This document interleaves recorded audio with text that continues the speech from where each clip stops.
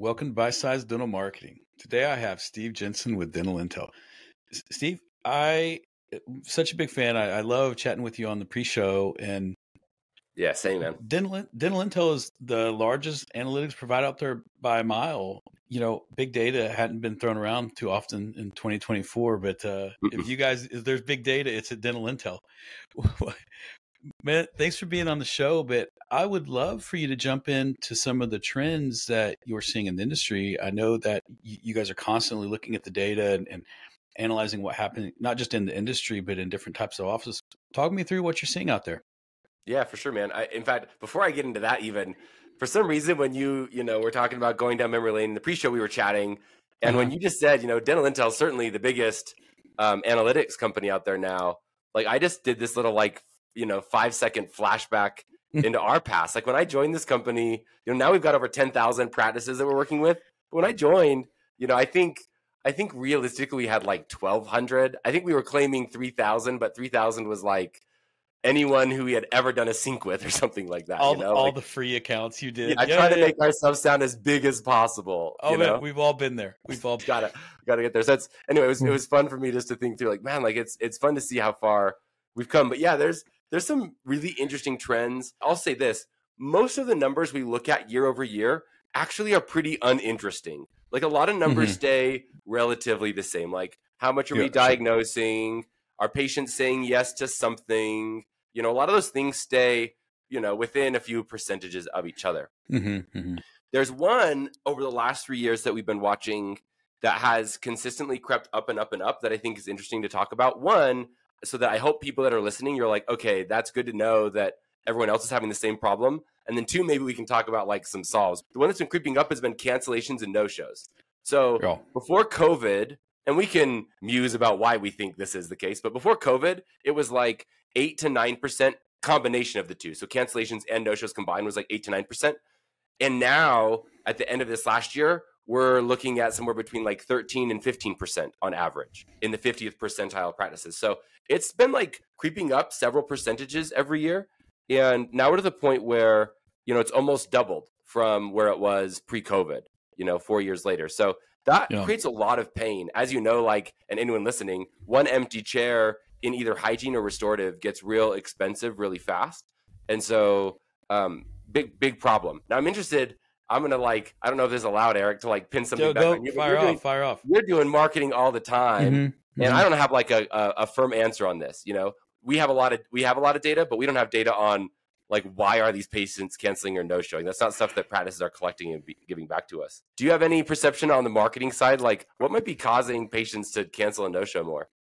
I do. I think there's really three converging factors. The first one is when COVID happened, and again, wherever you land on it, it gave everyone the plausible and unarguable excuse.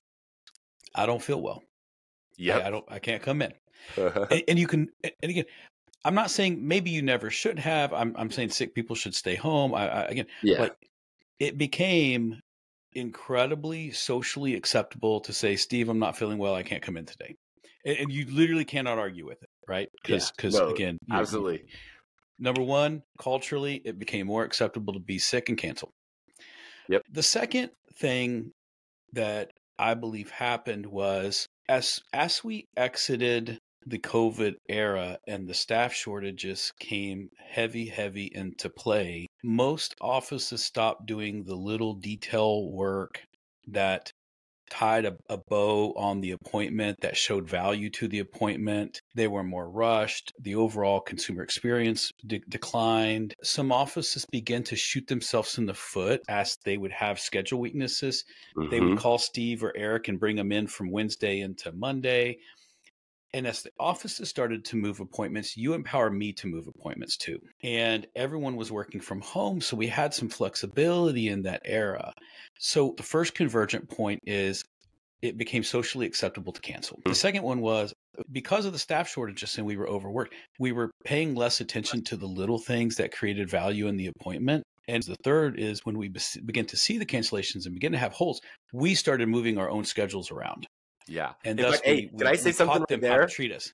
Can I say something right there? That's actually super fascinating. So one of the things that I saw in the data was I follow like the volume of hygiene visits that are scheduled, and that like has really ramped up post COVID. So there was like this pent up demand for hygiene. So probably part of that came part of this cancellation no show problem. Yes, like people were more likely to schedule, but you're right. I think part of why we miss the little stuff is because I think it almost felt for a while like we had unlimited demand in a lot of practices. We were for never hygiene. going down. We're like, we couldn't go down. So it's like, it wasn't a big deal. Like if we cancel or no show, we can fill those spots pretty like easily because so much demand for these spots. So I think that's worth calling out too. Everyone was trying to get in. Yeah, I totally agree. And I think those three things came together to put us here to where we are now on the second two. The first one, there's nothing we can do with. We're now sort of reaping what we sowed on how we treated patients during that time. And I don't think it was intentional. I think we were responding to market forces and market demand. But I think we're in the real place of we have cheapened ourselves to the end consumer in the dental industry, and we need to push to get that value back. I love that. And then the question becomes, okay, so we find ourselves in this problem. How do we work towards resolving it? I think is always, the right mode of attack. So if you're sitting there thinking like, okay, how do I change some of this behavior? Basically, one of the cool things that's a cool part of my job is I get to look at all the dental intel customers and see who are the best performers in any given metric. So there's a group out of Boston. They've got 7 locations. And it was fascinating. The average cancellation and no-show rate across each location was between 4 and 5%. So like wicked low. So low that I was convinced, for those that don't understand how like cancel and no-show data works, you can game it. So basically in Dentrix or EagleSoft or Open Dental, if you just like drag the appointment to a new appointment slot so it like disappears, you don't tell the software that you're canceling it or no-showing it, then it just like disappears. And from a data perspective, there's no historical log that said it ever existed in the first place. So it can make your cancellation no-show percentage look low. So I was convinced like these guys are not canceling appointments the right way, or they are sometimes, but not all the time. But jumped on with them, and that was not the case. So I have found a consistent pattern. These guys were the first ones, but then now over the course of 30 plus more practices, interviewing them, a few consistent patterns, things that practices are doing to help reduce that cancellation and no-show rate to like 4 or 5%. Like that is something that's possible, which I think for some might sound crazy, but it is. It's absolutely possible. Dr. Markowitz is his name. You guys reach out to him. He gave me permission to share his story. So one of the cool things, he shared this story with me, and I thought it was brilliant. So he shares this with his whole team, and his team is actually sharing this with their patients so they understand the importance of confirming appointments. So one of his team beliefs is they want to have as near 100% appointment confirmation rate as possible. So everyone's probably using some solution to send out text message reminders, confirmations. Right. And, maybe 40%, maybe 70% of your patients are responding, C or yes to confirm. But it's not 100. And so something has to happen to confirm. And he shared this story. He said, Steve, I want you to imagine that you schedule lunch with a buddy for 6 months from now. It's 5 days before lunch. You both have it on your calendar. 5 days before lunch is supposed to happen, you text your buddy and say, hey, man, just checking in. Want to make sure we're still good for lunch. And then he ghosts you, like no response from that friend. And then you text him the next day and you're like, hey, man, still haven't heard back from you. Just want to make sure we're good for lunch now in 4 days. And then he's like, you do it again 3 days before and you still haven't heard anything from your buddy. And he posed a simple question, Steve, are you going to go show up for lunch if your friend doesn't ever confirm with you? And of course, my answer was no way. I'm not showing up for lunch because that friend is not showing up for lunch, right? Absolutely not. Unless I had some rude wrong number. Yeah, and that's exactly wrong number. So he said, look, like that's what he has trained his team. Like when they think about the confirmations on their schedule, he's trained them to think that way. And they're sharing that story consistently with patients. So if they have a patient that didn't confirm, that does show up randomly, they just let them know, hey, look, like, imagine that it was a buddy texting you, like, we need you to text us back and just let us know you're coming. Otherwise, in general, we're filling those slots with people. We're going to make it work this time, but we need you to confirm. So they've trained their patients really well and the team to make sure they get 100%, as close to 100% confirmation rate as possible. Here's the second thing that people probably didn't catch. So first one, confirmation rate is really big. We're managing that to make sure it's as close to 100 as possible. The second thing, he actually has his automated reminders. Most practices send those out like 48 hours and 24 hours before the appointment. He actually does what I said, 5, 4, and then 3.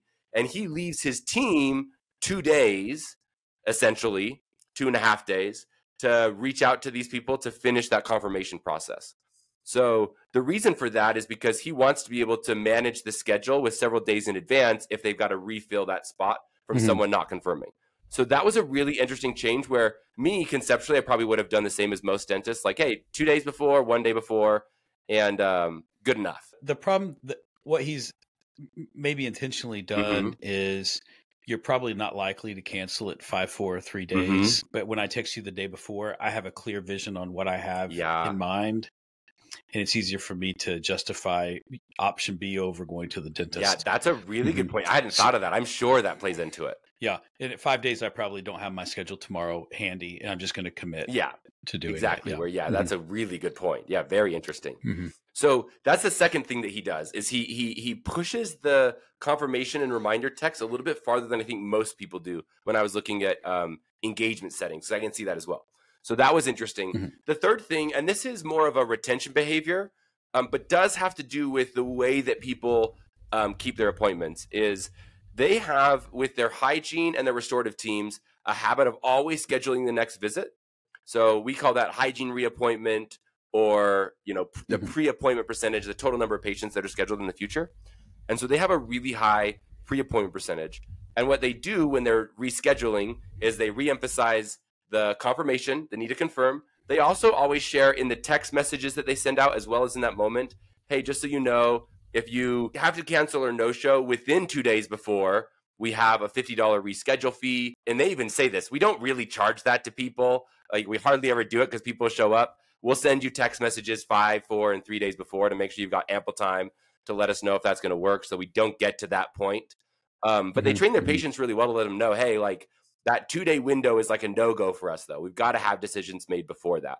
And he said that those things are ultimately what are impacting his cancellation and no-show rate in a huge way. So it's been really fun. I've been teaching practices that over the last, that was like 6 months ago. And it's been really fun to see as their no-show rates have started to come down, cancellations have come down, especially now that we're getting through kind of this first cycle of hygiene and folks are starting to figure out how to message that better. It's been really fun. So that is one of the big things that I'm seeing, is that cancellation and no-show rate going up. You got something to say, chime in. Yeah, that's so great. Whenever I hear offices talk about it, and even coaches talk about it, I hear them say, oh, challenge people when they call to cancel. Yeah. Candidly, that's a loser's game. Yeah, that's true. By the time that I'm calling to cancel, I've already decided to get, now you're just the jerk who's challenging me on why my excuse. If you call me and say, I can't make the appointment, what am I really challenging? Yes. Like, you're a grown man. I have the value needs to be created at, I love what you said about making sure that when the hygienist reschedules, that they're like, look, this is a really busy time and I'm reserving this schedule for you.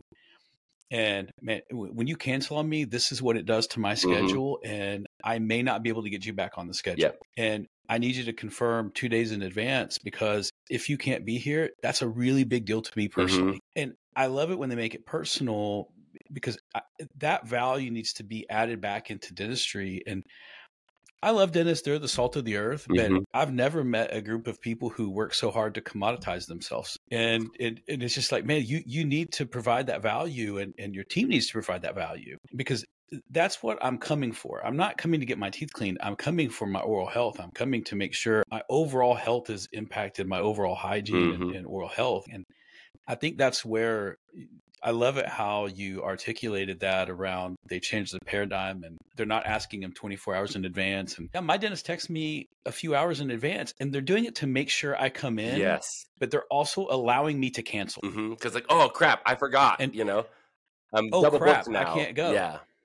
Yeah. And I think it's one of those things where, yes, I see how we got here, but I very much like the 5 to 3 day confirmation instead of letting me cancel. Yeah, I thought it was really interesting. That's amazing. Let me add one more layer to this. So we have this cancellation and no-show problem that's been going on, it's been increasing now for several years, which means, now if you look at some of the ADA surveys, doctors and teams are starting to feel more pressure to keep the schedule full. It's harder to keep the schedule full now. This pent-up demand is kind of wiped away. Things have normalized Mm-hmm. now, and now we're left with this cancellation no-show problem. And so one of the other things I hear, and you're in marketing, so you probably hear this as well. A lot of folks are like, "Hey, like I got to get patients back in my practice, so like I just need a shiz ton of new patients to get us back to where we were Mm-hmm. before." And one of the things I thought, we were pre-gaming a little before, and I thought it'd be interesting for folks to hear. There's a lot of amazing things about new patients that come to the practice. So a lot of things that are true. Doctors are looking for, new treatment that they've never diagnosed before, mouse they've never seen. And that is really healthy for a dental practice. We need to have a consistent flow of new people coming in for sure. Because It's it's exciting. exciting. It's exciting to say Exactly. it's super And exciting to talk about and new I think it's patients. good from like an Mm-hmm. emotional standpoint. You get to develop new relationships, meet new people. It's interesting, it's not the same old, same old. Hopefully there's some value to everyone listening in community. Like there's power in just knowing people for years and years and years and years. And I hope you find some Mm-hmm. meaning in that. I certainly do. But no, I think it's good to bring new patients in. But there's something that people need to be aware of with new patients, or maybe a handful of things. So I did this interesting study a couple weeks ago. I was just interested to see with practices that are growing at a really high rate. So they're doubling their patient base. They're adding 50% new patients, meaning they've got 1,000 patients and they're ending the year at 1,500 new patients. So they're adding quite a few new patients every single month. My question was, how do they perform from a case acceptance standpoint? How do they perform from a patient retention standpoint? How do they perform when I look at the full kind of diagnostic and retention experience down to a number I call annual patient value? That's the number that tells me, like, when I plug a new patient into this thing, what's it going to yield me after a year? In all of those metrics, the high growth practices actually performed below average. Now, that's not to say that high growth is bad, but I think it's to highlight a couple of things. Intuitively, I think this will make sense, that new patients in general are less likely to say yes to a next appointment. They're less likely to say yes to treatment because we haven't established a long-term relationship of trust yet. It's not to say they won't, right? Every new patient, also, I'll call this out as well. Every new patient has potential to turn into that long-term patient that is more likely to say yes to treatment, that is more likely to say yes when we want to schedule them for the next appointment, more likely to pay their bills, right? So all of those things, right? We have to have new patients to get there. But I think there's a conversation to be had around, okay, now we're trying to figure out how do we get our practice schedules back full, and maybe that like mix we want to play. Like how much of that do we want to funnel through, marketing to get a bunch of new patients, and how much of that maybe do we want to focus on reactivation or retention efforts? So you've got a big smile on your face. I want to hear from you, Eric, some of your thoughts there. No, it's funny you mentioned those things. Too much growth can inhibit overall success in a practice because you become myopically focused on the new patients and you forget that I'm getting older every year. Yep. And the needs I had from a dental perspective at 48 are very different than when at 40 and from 35. I do find that dentists don't prioritize the marketing opportunity and the marketing goal they have within their own practice to talk to them about treatments and push treatments. And even asking for referrals is a massive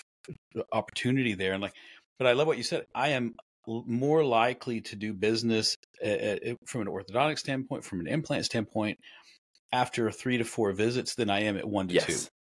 Yeah, and that's probably a better way to say fact, it than put it all on new patients. Yeah, the number of visits is what impacts that. That's right. Yeah, and in fact, we've noticed a very powerful shift in the industry over the last 10 years. 10 years ago, 8 years ago, I don't think 6 years ago, but I'll say 10 to 8, we used to market procedures. So a crown or an implant, and we still can market all on fours, but it is significantly more successful in today's the way consumers consume media, the way we think about the brands we deal with.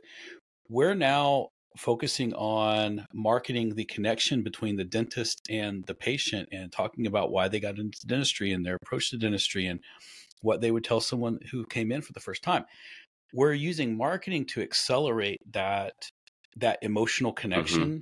And I think that's from a marketing side, we're doing the same thing that you're talking about. Is a new patient is great, but you do need to balance across your portfolio of patients, some time toward existing patients, some time toward new patients. But it's really about that emotional connection for us that we're trying to accelerate in marketing. But it's funny. Mm-hmm. It's interesting that your numbers hit on sort of one of the core beliefs we have as a company. There's 12 ways I can replace a tooth. The emotional connection is actually what will get the consumer to decide how to move forward. Yeah. Oh, 100% agree with that. Right. Yeah, so Mm-hmm. there's this interplay between, you know, how do we get back to a more normal, busy feeling schedule? And for sure, I think, you know, as you guys look at your practices, and I should mention this too, I don't know if this is okay for me to do, but if anyone ever wants to like take a peek at your numbers, that's something that I'll do for free. Like if you just want to hit up, you can just ask for Steve at Dental Intel, and I can install Dental Intel for free, and I can just like jump on, do a review with you. Do you ever do that too, Eric? Do you ever just like review people's numbers with them? Anyway, I'm happy to do it. Eric's probably happy to do it because he's a total nerd. I'd love to. I'll do it with Steve. Me and Steve will jump on together and review your practice. Now, you've had to see in a ton of practices. Oh, yeah. And what do you mostly find when you review the numbers? Yeah, what are the most consistent things that are good, or the most consistent things that need some work? Either one. Yeah, I like to think. Yeah. I share this about Dental Intel with people. I find that I think this is like relatable. Like there was a time when doctors would do dentistry without radiographs. Like there was a time when that was a reality. And what a gift that we've had improved imaging come into the space to get like a full picture of the health of the tooth, where it's strong, where it needs restoration. And the way I frame dental intelligence is that same way. Like there was a time, and it wasn't that long ago, you know, we're talking 5, 6, 7 years ago, when dentists didn't have a tool to give them a full picture of the health of their business, right? So that's what we're trying to do with analytics, is really get like a full 360 picture of the whole health of the tooth to understand like where is it strong, where is it healthy, and where is it struggling. And so, yeah, for sure, there are like, I mean, just like with teeth, right? Like people that don't floss, like you're going to consistently see cavities, you know, in between the teeth. Like that's just what you would expect. Same thing with businesses, right? So the common things I see when I jump on, patient retention is always poor. That one still surprises me. The average pre-appointment for the whole industry is still around 50%, which means like the average practice still is scheduled to lose half of their patients unless they do something about it, call these people, text these people, email these people. So that one has always surprised me. You know, we can always get better at patient retention, and that has a lot to do with experience. That has also a lot to do with processes and tools, like the way we approach that whole problem. Another consistent problem that I see is a fall off between diagnosis and treatment getting completed. Is a really fun place to dive in to see like, hey, where is treatment falling through the cracks? Doctors for years before DI have always loved tracking patient case acceptance, which is just I present a full treatment case, and do they say yes to something, which is always high. Even in our numbers, it's high. It's like 75 to 85% of what gets presented. Something gets done. Yes. But but I think it surprises people when I tell them that only 37% of the treatment getting diagnosed in dentistry ultimately gets completed, right? So there's this big drop off, a pretty big cliff to be worked on, where it doesn't have to be that big. You know, it's pretty common to see doctors that start focusing on that number go from 37% up into that, you know, 60, 65%. Pretty difficult to get above that, right? Unless you're doing like pretty basic dentistry, you know, like drill and fill, highly likely to say yes to it. You know what I mean? You can get it higher than. But I think it's also hard to get above that number because you're probably presenting options. Oh, that's there too. Right. Yeah. So our data, I can do a bridge or an implant. Yes. So our data is going to include options from the dollars perspective for sure. Yeah, absolutely. Yeah. So 60 would be stellar. Yeah. Great. Yeah. That's very fair. So like, there's things like that are like always like there's always bread and butter for us to fix on patient retention. There's always improvements to be made, like in the clinical workflow, stuff that's dropping through the cracks. And then hygiene, I think, would probably be the last one that's like I always see when I jump in. Hygienists just have a really bad habit of doing bloody prophies. And there's not a whole lot of like really skilled periodontal diagnosis and treatment planning and presentation happening. And I think the belief there is that they're doing good by the patient by only billing them for a prophy. But in reality, they're, you know, in a way lying to the patient about the reality of their health. And, you know, absolutely. So we want to make sure. I'm a big advocate for like, hey, like if someone has periodontal disease, you need to tell them and clinically mark that that's what they have.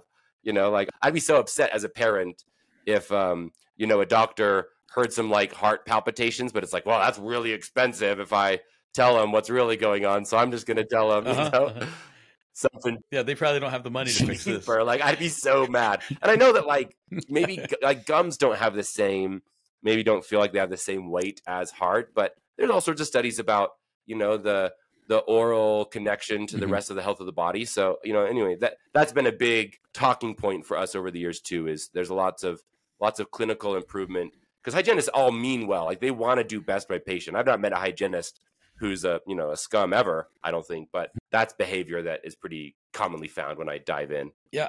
When you were talking about the trends in the industry and life before, we had a time when everything was on paper charts and before radio. Yeah, absolutely. So when you contemplate your time at Dental Intel from 2018 to today, when you look back, what has been the biggest shift in the dental community mindset in that time frame for you? Yeah, that's a fun question. There's some like I have my answer locked in, but I'm gonna try not to change it when I hear yours. Sweet. But if yours is better, I might lie. But go ahead. So we're about, between us and competitors, we figure we've got about 15 to 20% of practices that are using some analytic solution. So that's great to see.